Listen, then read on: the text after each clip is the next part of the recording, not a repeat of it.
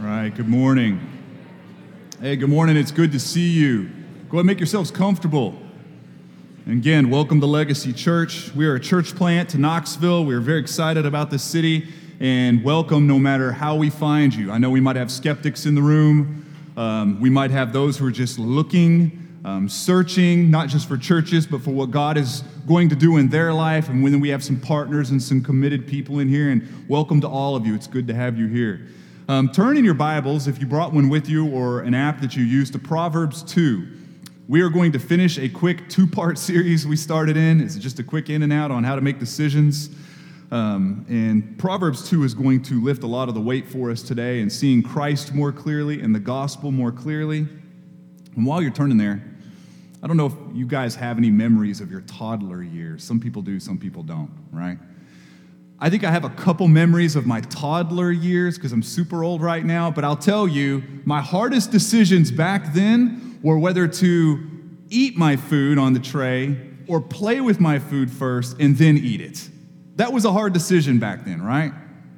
But as you get a little bit older, like your tween years, I was talking to my kids about this morning, the hardest decision you have is what kind of emoji to put inside of a text message so that the recipient doesn't think you're upset with them. That's hard decisions at that age, right? I do remember hard decisions whenever I was in high school, whether or not to take my first paycheck and spend it on gas for my car or go to the Buckle. Hard decision, right? Whenever you get into your young 20s, you start getting, married, new kids, new career, it gets a little bit more difficult. What am I going to be in this world? What city are we going to live in, right? How are we going to raise our kids? Whenever you get into the middle of your life, it kind of matures. You see the harder decisions getting a little bit more difficult to make. It's like, how am I going to invest my money to make sure that I can survive later on in life? And how am I going to raise my kids, my teenage kids, who would rather spend their paycheck on clothes than they would gas in the car? You see, the older we get, hard decisions don't get any easier. We're not really playing with our food anymore, are we? We have hard decisions, and all of you walked in here with difficult decisions even to make today. They get notably harder. In fact, so hard, we would beg and ask for anything to make a decision for us, right? Sometimes we ask time to make a decision for us. If I just wait long enough and I don't decide what to do right now, then maybe the decision will make itself. And we know that does work a lot of times, right? Sometimes decisions do make themselves. It doesn't always work out for us, right? Sometimes we ask others to make decisions for us because they're too hard for us to make. What would you do if you were in my shoes? We ask questions like that, right? What would you do? Tell me what to do.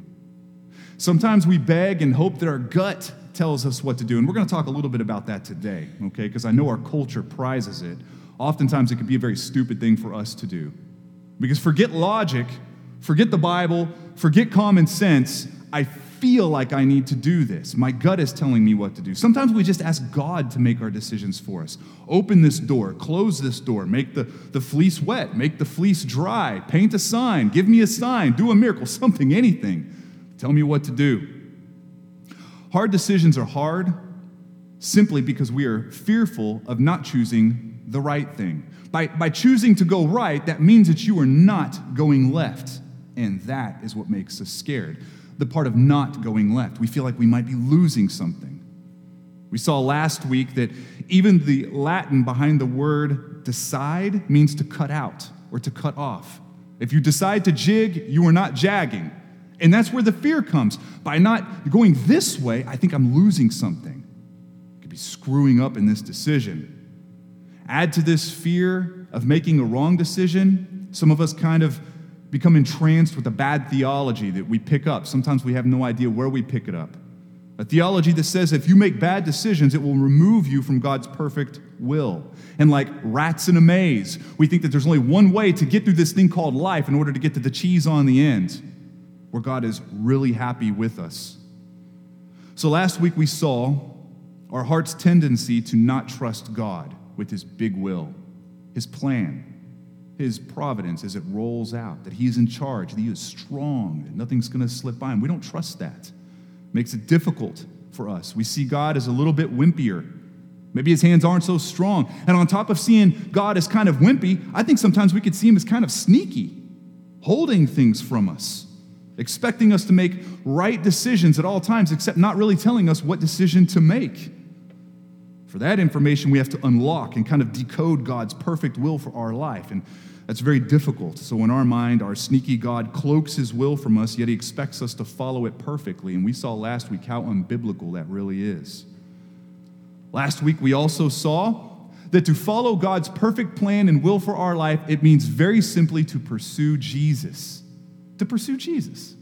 His face, his righteousness, his kingdom, his presence, his everything. To pursue Jesus is God's will for your life. But when it comes to non-ethical and non-moral decisions, now, when I say that, let me just qualify it for those of you who weren't here last week. An ethical decision is, should I move in with my girlfriend? That's ethical. Should I steal from work? No one will ever notice the money going. That's a moral decision. But in non-ethical decisions, like what city to live in, who to marry, what church to go to, those are non-moral, non-ethical decisions. And when it comes to those, we pursue Jesus with every fiber and atom of our being, and then we just do what we want. We choose what we want. And I know that sounds very human-centered, and we're going to get into that in a minute. But even when you make the wrong decision, or you risk something and it seemingly spirals out of control, it's important for you to know that God is providentially involved even in your newly made mess. You see, we spoke a little bit about providence last week, but I didn't explain it. Okay, I wanted to wait today to do that. Providence is a very beautiful characteristic of what God, guides in our life. You see, some people will use God's providence and his sovereignty interchangeably. We have a sovereign God and we have a providential God, but those don't mean the same thing. They're very different functions. God is sovereign, which means he rules and he reigns. He has power. He has authority over everything. He knows everything. He's sovereign. Providence is a function of his sovereignty. Providence is his guiding and governing hand of all actions, all man, all moment, towards his goal and towards his glory. So a way I've always kept this clear in my head, and I don't know how theologically accurate this is. I'm sure someone could come up with a better example. But whenever I think about God's sovereignty, I think about a king's staff. Boom. Just majestic in the hand of an all-powerful king. And when I think about his providence, I think of God with a shepherd's staff, governing, guiding. Both are beautiful parts of who God is. So if we were to apply this to our everyday today, because some of you are wondering, that's great theology, I don't know how it kind of trickles down to who I am today. If we were to apply today, it means that you are where you are today by your best decisions. And you are where you are today by your worst decisions. Congratulations. You are here. And you have not exceeded God's guidance and God's hand. Both are true. It's no mistake that you are where you are. It's no mistake that you're here today. It's not. God's been guiding you. He's been active. Providence is as real as the air we breathe. In fact, I would submit that it's more real than the air we breathe because providence has existed before God even made the air that we breathe. Both God is steering your life and you are steering your own life. Both are true. This is hard to imagine with our limited minds, isn't it? There is this very helpful passage for me. I'm not the smartest guy in the room, so I need passages like this to return to kind of help me remember how this all works. Genesis 50:20 is one of the most helpful ones. Just commit it to your memory. I mean, it's both even numbers, 50:20. Genesis 50:20. Go ahead and put it up on the screen if you can. Now, this is a beautiful part of the narrative in Genesis. If you're not familiar with this is the story, the end of the story, rather, of Joseph, a young man who was sold into slavery by his third brothers, right? Hated him. They wanted to kill him. They changed their mind. They said, we'll just make some cash off of him. They sell him to some traveling gypsies, and off he goes. Years pass by, many years. He's grown up. God was providential in his life. And they find themselves hungry, doomed, and guilty, begging for food from their brother. They don't know it's his brother because I'm sure he's put on a little pounds. You know what I'm saying? He's got Egyptian makeup on. You put enough makeup on somebody, you can't spot who they are, right? That's what's going on here. So the revelation comes. They see this is Joseph, and he says, as for you, you meant evil against me, selling me to gypsies. But God meant it for good, to bring it about that many people should be kept alive as they are today. Super cool. This is what he's saying. Translation, you guys tried to hurt me, and you're guilty for that. You're responsible for that sin. God is going to hold you responsible. That's on you, but God did it too. God did it too. He guided me. He put me here. He's the architect of all of this. It's interesting, isn't it? If you've been around for very long, you know that whenever I touch an Old Testament text, it's irresistible for me. I have to chase it to Jesus. This is a softball because no doubt Jesus uttered the same sentiment as he perished on the cross. When he yells, "It is finished," he's saying that your work for righteousness is finished. It's finished. God meant that for good. Even though our hands put him on the cross, God put him on the cross.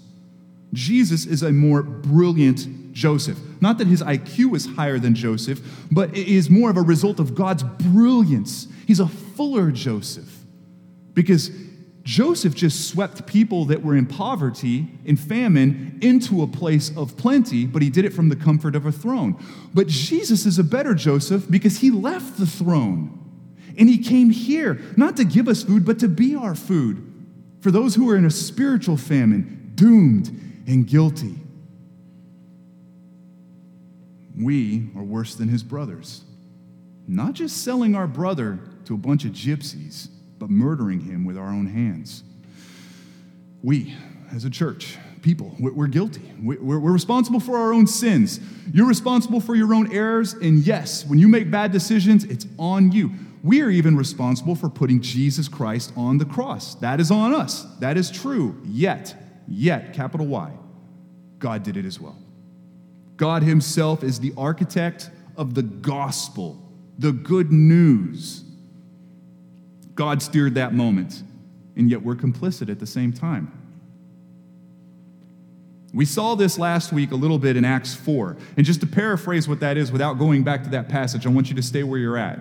Acts 4 is a young church praying to God. And basically what they're saying is God, look, Herod, Pilate, Gentiles, all kinds of people put Jesus on the cross by your plan and your predestining, by your hand.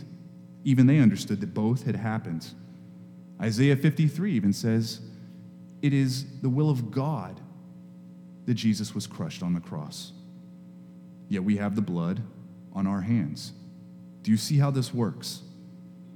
To apply it even more deeply today, whatever plot of land you hold in life, the agony, the wreckage, the joy, the high fives, the wins, the losses, the kids, the bills, the scars, all of that is by virtue of the fact that you have made that bad decisions or good decisions and others around you have done that for you. But God has guided and governed, and he is there at all times. This is providence. This is providence.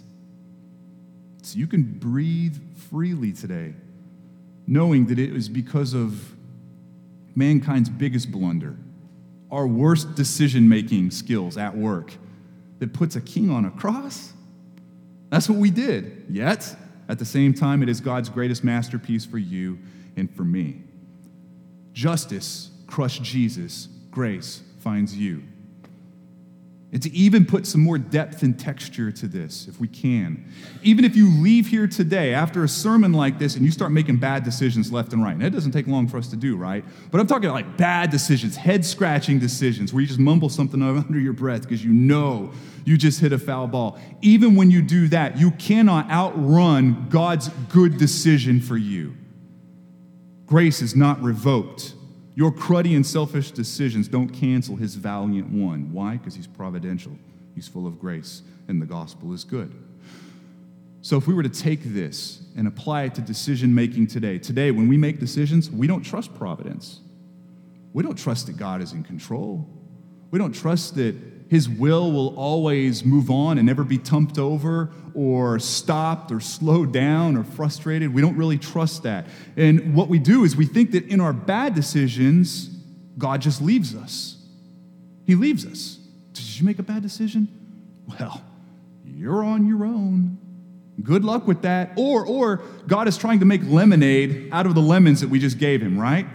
Like he's looking down and seeing what we just did, the decision we just made. And we think that he's up there saying, oh gosh, come on. I mean, there's like 10 things you could have done. And you chose that one? Well, you're going to have to give me a minute because I'm going to have to sit and think about what we can do to get you out of this jam. Yet another jam. I'll do the best I can. I'll be getting back to you. Like that's our God. That is not our God. We fear that we may leave God's perfect will and ruin his perfect plan. This is unbiblical. It denies providence. It's unbiblical. But because of this, we start placing a very heavy weight on non-ethical and non-moral decisions. We, in fact, become very overly preoccupied with them, thinking that making a wrong decision is more than just making a wrong decision. It's leaving the will of God. And then we just kind of become suffocated, cloaked in some sort of an anxiety as we just sit in indecision. Hard decisions. They require hard work. And you and me, all of us, we want to avoid this hard work. And one way we do this, and I nuanced it last week, but I wanted to spend more time on it this week. Often what we will do when we collide with a very difficult decision is we will do the very typical Christian thing, and we will push away and say, well, I'm going to wait upon the Lord for a while, right? Now, waiting upon the Lord could be a good thing if it means I'm going to resource the scriptures, if it means I'm going to get some counsel around me, if it means I'd like to spend some time praying and letting it all kind of just drop through the filter and process it, that's good. But I'm afraid whenever I bump into people, it's actually code. I'm going to wait upon the Lord becomes code for I'm going to wait and hopefully God makes the decision for me. And if I find he's not doing that, then I'm going to go with my gut. I'm going to tell everybody that what happened in my gut was really the Holy Spirit, and then no one can argue with it. A lot of times that's what waiting on the Lord means. I feel led to do this because my feelings are telling me this is right. And my feelings must be the Holy Spirit, so you can't disagree with me. And it's true. Oftentimes, God does use his Spirit in our lives to swerve us, to bring our attention to some things. Or you might even hear people use the phrase, I had a check in my spirit. Everyone heard that? Well, I just had a check in my spirit. That's a very real phenomenon. I had a pause. I saw a little flare go up in the sky. Something stopped me a little bit and caused me to look with more intention. Those are very real things. The Holy Spirit does that. But many times, I would submit most times, we don't get that guidance when it comes to non-ethical decisions. We don't. Kevin DeYoung, in his book, Just Do Something, he says maybe we're even wrong to expect God to make our decisions for us in that manner. You see, when your hearts lean on how you feel, you could be making the decision of doing what is just greedy or cowardly or some other feeling that you have, because that's how our feelings are. Our feelings aren't always pure, and you can't always rely on them 100% of the time. This is why we see in Jeremiah 17:9, God speaks through Jeremiah and saying, the heart is deceitful above all things and desperately sick. Who can understand it? Translation, very simple. What your feelings tell you, oftentimes it's upside down and it's dishonest. It's kind of dumb to listen to it all the time, even your own heart. Our culture says go with your gut all the time. What do you feel like doing? And I get that. It's not wise all the time, friends. It's just not wise. The Bible speaks to us on that level.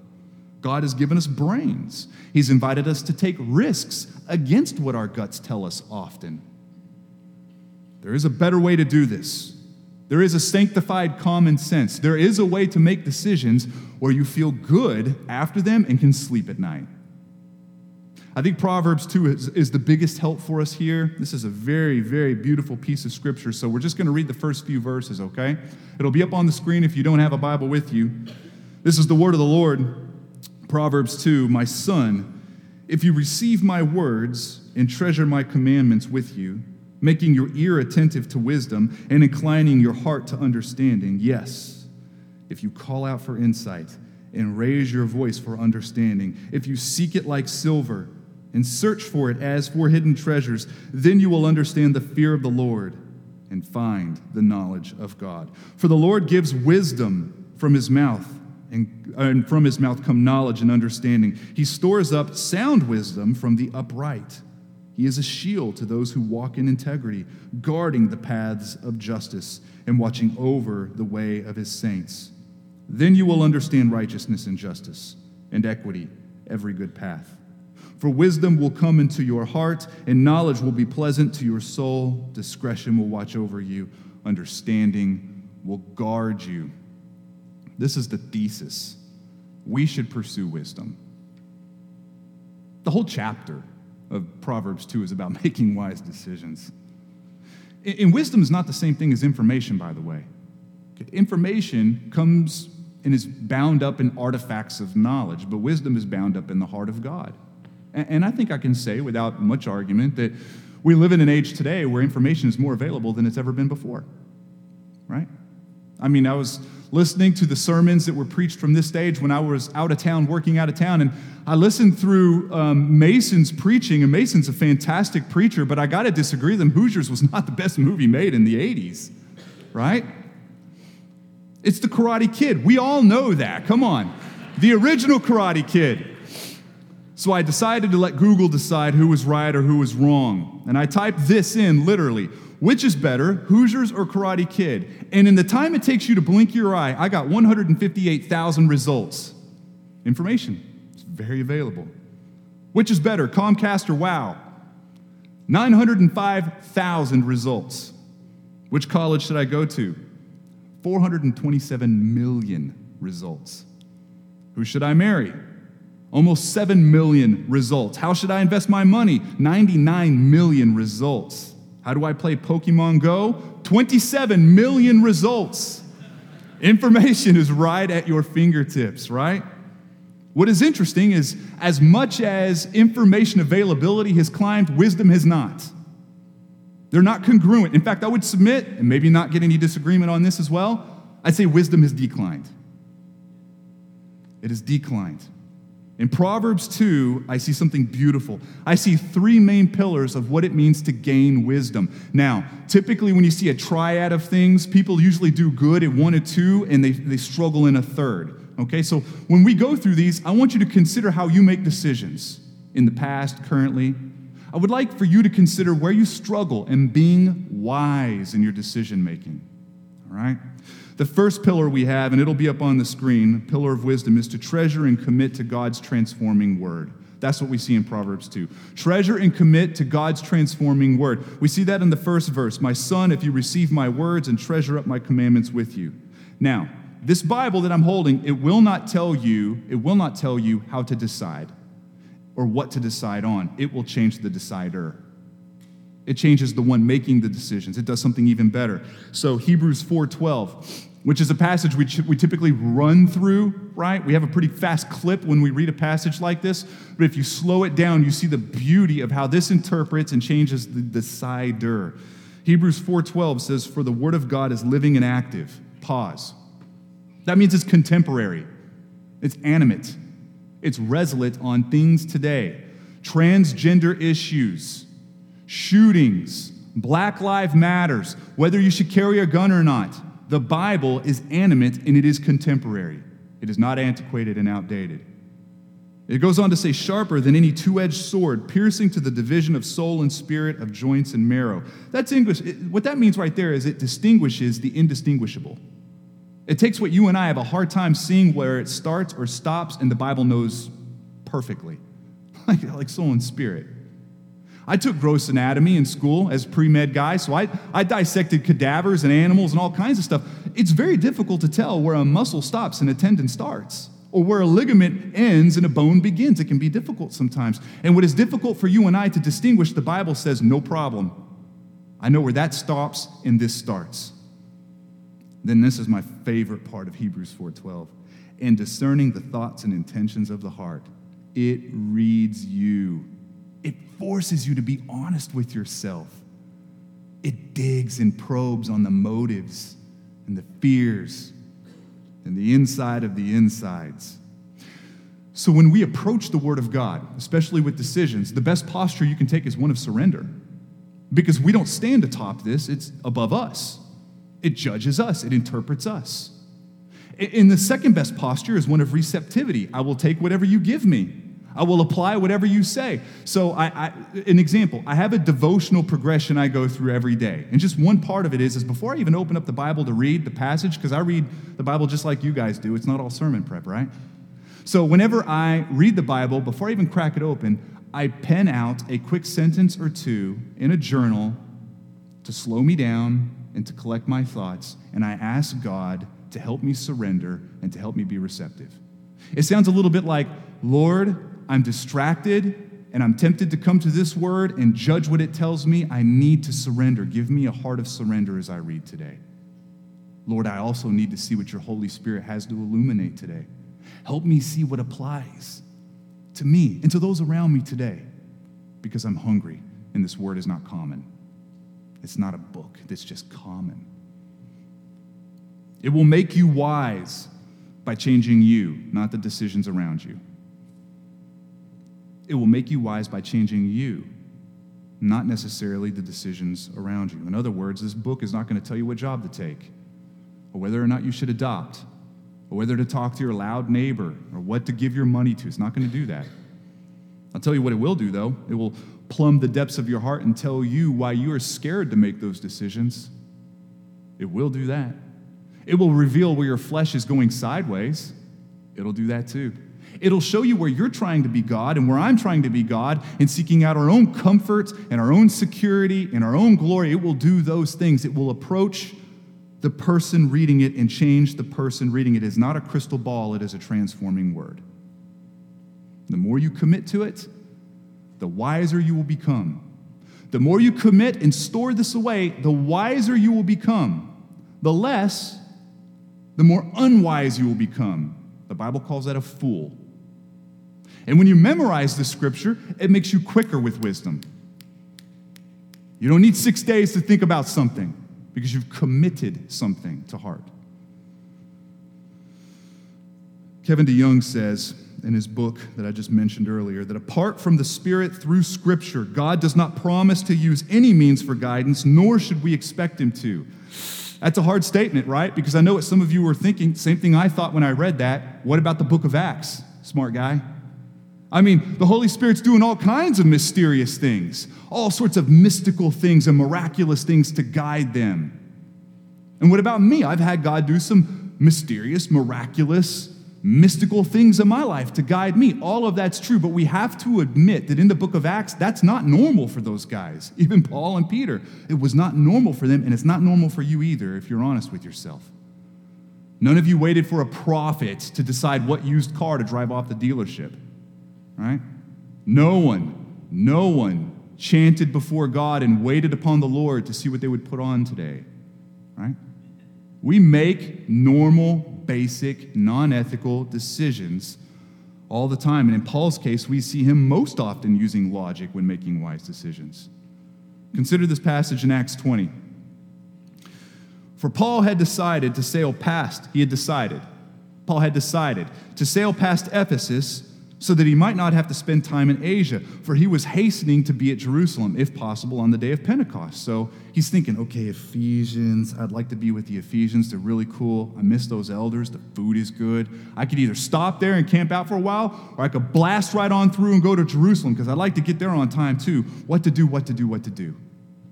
He's not begging God to send an angel or to make a fleece wet so he knows what to do. And you also see other times where Paul or Peter or even Luke says, it seemed good to us. It seemed good to us. They're using logic and sanctified common sense. These were non-ethical, non-moral decisions. Extraordinary means were not sought. They might have come, but they were not sought. Waiting on special revelation to make very basic, non-ethical, and non-moral decisions will get you in a jam, and it is not how God expects us all to make our non-moral and non-ethical decisions. I think when it comes down to it, we just don't like to trust this, to do any kind of work like that.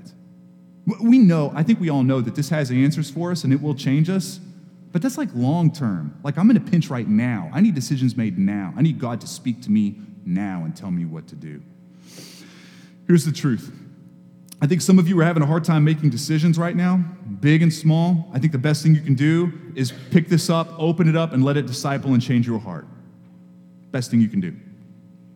Another pillar of wisdom is to turn your ear to wisdom by trusting those around you with wise guidance and similar values, okay? I do have something to say on this. The third pillar I'm not going to spend very much time on, but this one I do. Verse 2 says, making your ear attentive to wisdom and inclining your heart towards understanding. Proverbs speaks to this. Let me give you a caution. Caution on entrusting your proverbial fork in the road, whatever that is, to just anybody. It will get you in a jam. Be very careful. Be very careful the guidance you collect around yourself. The reason you want to be careful is because your value system is different than just the world's. The world makes decisions based on different pillars and values than what a person of God does, right? And the best kind of decision-making always sticks close to your values. I've read countless books on leadership development, both worldly and those in the kingdom, project management, executive decision-making. I've read a lot of this stuff, and when you get to the sections on making decisions, they all kind of say somewhat of the same thing. Even the pros who don't love Jesus say this. They say, stick close to your values. Stick close to your values. A lot of times they make decisions for you. I think that's wise. I know as a church, Legacy, we've had a lot of good things come at us that we've needed to make decisions on, and what we will do is we will take it and stack it next to our values, which you can find online. We use the same rubric everyone else does, and we look, does this line up with our values? Does it jeopardize our values? Does it enhance our values? And we've pushed away from some really good things. We've pushed away from some things that just did not fall within our, well, what we think is valuable. I just made an announcement last week, pushing away from a building project that we spent 18 months on. And it's because it had shifted and moved and evolved to such a place that when we stacked it next to our values, not only were we having a harder time seeing it fit within, it was jeopardizing the very values that we held close. Values helped us make that decision. Let me break it down even more. You're in a legal disagreement with another Christian. If you were to go to a lawyer that does not love Jesus, they will tell you how to win that case and probably a little bit of money. But if you meet with a lawyer who loves Jesus, they will probably remind you that you should not be taking another brother or sister in the Lord to court, especially before the world, and you should appeal to the pastors or other Christians to help adjudicate the matter. Different values. You see how it matters? If you struggle with online purity, don't go asking the bros at Gold's Gym's locker room what they think about it, right? Different values. You know, even if you have trouble deciding whether drinking wine or beer is okay with you, you can ask somebody at work, and their standards might be whatever it takes to keep it between the dotted lines on the road is good. But if you ask somebody that knows you, that has the same values of you, they might tell you one beer is too much, or one glass of wine is too much, because they know it's medication to you, and it's wrong for you even if you don't get drunk, right? Values matter. And I'm not just saying that only Christians can give good guidance here. Oftentimes, God gives common grace, even to people who don't love Jesus, have good counsel. If you met with a financial planner that does not love Jesus, they will still have a heavy emphasis on saving, investing. We find the same thing in the Bible. It's similar. Similar values could be helpful. The punchline is this: don't make hard decisions alone in your own head. It's stupid. It's stupid. With only your own voice speaking, it's unwise. Proverbs 1:5, let the wise hear and increase in learning, and the one who understands obtain guidance. Proverbs 12:15, the way of a fool is right in his own eyes, but a wise man listens to advice. Proverbs 15:22, without counsel plans fail, but with many advisors they succeed. Proverbs 19:20, listen to advice and accept instruction that you may gain wisdom in the future. To live a life where you think that you don't need other people speaking into your decisions or you don't need community involved is to live a life where you're basically your own God above need of anything. We all need a varied perspective of wise people around us who love Jesus and understand us. I think some of you are struggling with hard decisions today, and the best thing you could do is make a dang friend and ask what they think.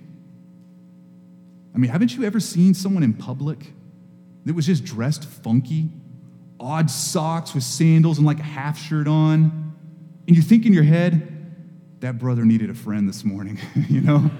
They needed a friend this morning. Even this morning, it's so funny. I was telling my wife I was preaching on this. I was about to walk out the door with my kids, and she saw me. She saw how I was dressed, and she goes, whoa, whoa, whoa, whoa, whoa. You're changing it, church, right? No, this is it.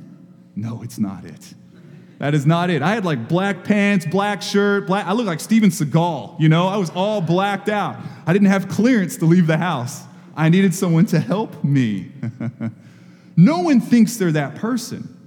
We all think we're perfectly dressed. We're just like that person, just walking around Kroger with the half shirt on. We don't think we need someone else's perspective. But we do. We do. And if I could give you one strong word of guidance and coaching here, find some trusted and heavy voices that you could kind of clean the air filter in front of. What I mean is this. Pull the air filter out like you would in a vehicle and just shake it out all over the table. Let them see everything. Don't just relay the facts of the decision. This is what we do when we try to recruit people into our decision-making and our problems. We will say, hey, listen, I'm just curious if you could tell me what you would do. Here's my problem. These are my options. These are my resources. Help me. What would you do? Well, you just described the predicament. It would be even better if you described what's going on underneath. This is what my flesh is doing when I'm trying to make this decision. When I approach this decision, I feel a piece of me get real angry. Or I could kind of see the coward's way out, and I'm tempted to do that. That's cleaning the air filter. So that they don't just see the decision, but they see why it's hard for you. Because haven't you ever had someone come up to you, and they're like, hey, listen, I've got this hard decision. I don't even know what to do. It's so crazy. And whenever they're done telling you the decision, you're like, that's not that hard, man. That makes itself. I mean, are you serious? That's hard for you? That's because they're struggling with this, not with this. Right? Another word of caution, so many words of caution. You know, I wrote most of this down on a plane ride, and all I could find was a barf bag in the seat in front of me, and I almost preached off the barf bag because these are the things that make me sick, you know. But another word of caution, just because you prayed about it doesn't mean your decision isn't above criticism. It's not above criticism just because you prayed about it. One thing I see as an example is someone saying, I prayed for a closed door, and God didn't close the door. What that means is I asked God to close the door, but I want this thing so bad that the only way I'm not going to get it is if God jumps in front of me and just blows it up. It's going to take God to stop my roll. That's what's really going on. And when God doesn't close the door, we interpret that as a go-ahead. And so whenever someone says, I asked God to close this door and he didn't, so I just did it anyway, therefore, God employed this for me, and therefore you can't disagree with it because I prayed for it. I've prayed for it. Listen, recruit community to speak into your life and recruit them to join you in prayer. Ask good questions, not just what would you do, but do you see anything unhealthy in me as I make this decision? That's good decision making, and that's wise. That's wise. Our last pillar of wisdom, very quickly. Call out in prayer for insight and wisdom. Very basic. All of this has been basic. Verse 3. Yes, if you call out for insight and raise your voice for understanding. James is very cool here whenever he says, if any of you lacks wisdom, let him ask God who gives generously to all without reproach, and it will be given him. Turns out, if you ask Jesus for what he already wants to give you, he'll just give it to you. You're already praying for something he's very excited to give you. We see it again in 1 John 5. And this is the confidence that we have toward them, that if we ask anything according to his will, he hears us. And if we know that he hears us in whatever we ask, we know that we have the request that we have asked of him. It's beautiful, really. Begging God for wisdom means he will drive you to the word. We've seen that. Begging God for wisdom means he will drive you into community. We've seen that. Begging God for wisdom means he's going to make you be honest. He'll make you be honest as you sit and you think and you ruminate on that, of where your heart is. I've got a really good friend that's going through a hard decision right now.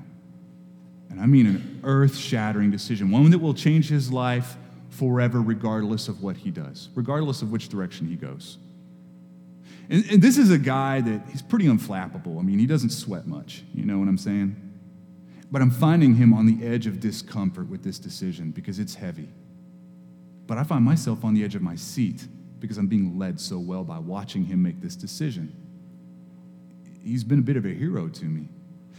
And in our back and forth, both on the phone and on email, I happened to see an excerpt of a prayer that he was praying to God as he was making this decision. I asked him for permission to read it over you. He said, sure. This is what it says. It'll be up on the screen as well. Father, I want to grow in trusting you. Through the knowledge of your Son, Jesus Christ, I have been granted everything I need to be faithful to you. You have given me your promises, and through them, I become a partaker in the divine nature.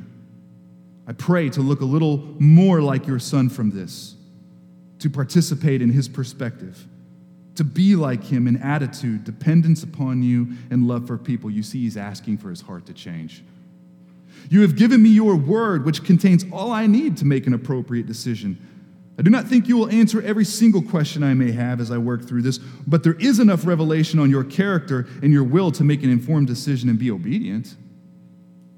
You have given me your Spirit to teach and instruct me from your word and to understand your truths. You have given me your people through the local church to pray for me and offer insight to any blind spots I may have. And God, you have given yourself as the greatest gift of the gospel. You, the triune God, in all your glory, have redeemed me to you that I might walk with you. The Father who chose me before the foundation of the world, with you, Jesus, the Son, the perfect revelation of God, who died on the cross to atone for my sins, with you, the Spirit who quickened and made alive my dead heart and sealed me as a guarantee of the inheritance to come. My God, I want to know you in this. Please sustain me when I doubt. Please humble me as I learn and grow. Please lead me in confident and expectant prayer till you act. Please be counsel through your people, and please give me a heart that longs for the eternal day when you return and consummate your kingdom. Please awaken a yearning for the time when sin is no more and Jesus rules as the King upon a redeemed earth. And please give me the grace to work as unto you until that day comes. Boom. The first time I read that, I could not quit crying. I just couldn't quit crying. I've been going back to it for weeks now, rereading it. Who does that with emails? But I'm just rereading it, because it's leading me. Because who makes decisions like this? It's not how I want to make decisions. God, just open a door, close a door, tell me what to do. That's how I want to make decisions. I don't want God to change the decider. I just want the pain to go away. It's beautiful. We want to make hard decisions in an easy way. But we don't usually regard prayer in the alteration of us. Let me just ask you about your decisions today, because you all walked in here with them already. Where do you need God to change you? You know, the main time I learn about who I really am is when I'm in the middle of a bone-crushing decision. Boy, that's when you really see who you are, isn't it? Where the cowardice is, where the fear is, where the greed and the hunger, the pouting, the everything. You really see a good picture of yourself. Where do you see your flesh drifting sideways? And where are you more concerned for a good outcome than you are God's growth in your own life? Consider those questions. Because after you've read the Word and stacked up and committed yourself to Scripture, and after you've bounced it around the people around you, and after you've prayed and called out for wisdom, then choose what you want. Decide what you want to do. Go ahead. Read, pray, commit, confess, die to self, and then just decide. Just choose something. If you want to adopt kids, adopt kids. If you want to marry someone and they look like Jesus and they'll help you look like Jesus, marry them. If you love God and pursue Jesus with every fiber and atom of your being and you want that car, get that car. Make a decision. Because God already knows what you'll decide. Because He's providential. And all of that falls within His providence.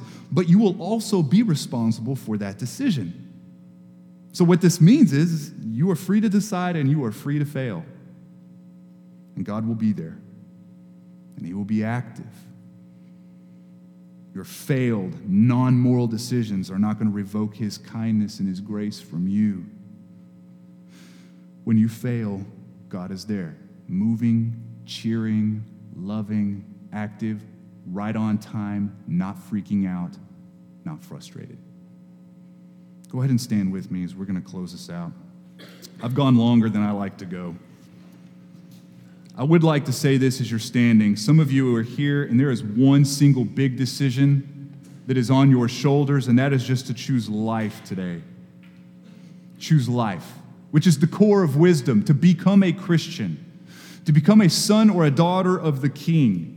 God entered your madness, and he beckons you to enter his kingdom. And I think a lot of you entered today, and you find yourself a little less like Joseph and a little bit more like Joseph's brothers. Doomed, hungry, needy, and guilty.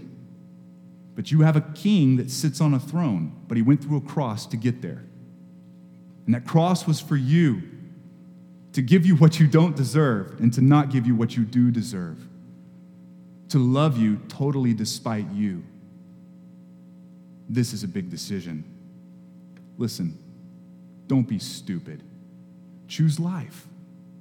Don't be stupid. Don't be a fool. Choose life. Choose life. Father, we thank you for this day, and we thank you for this moment where I approach your word with so many questions. I had questions when I woke up this morning. I'm sure a lot of them will be there tomorrow.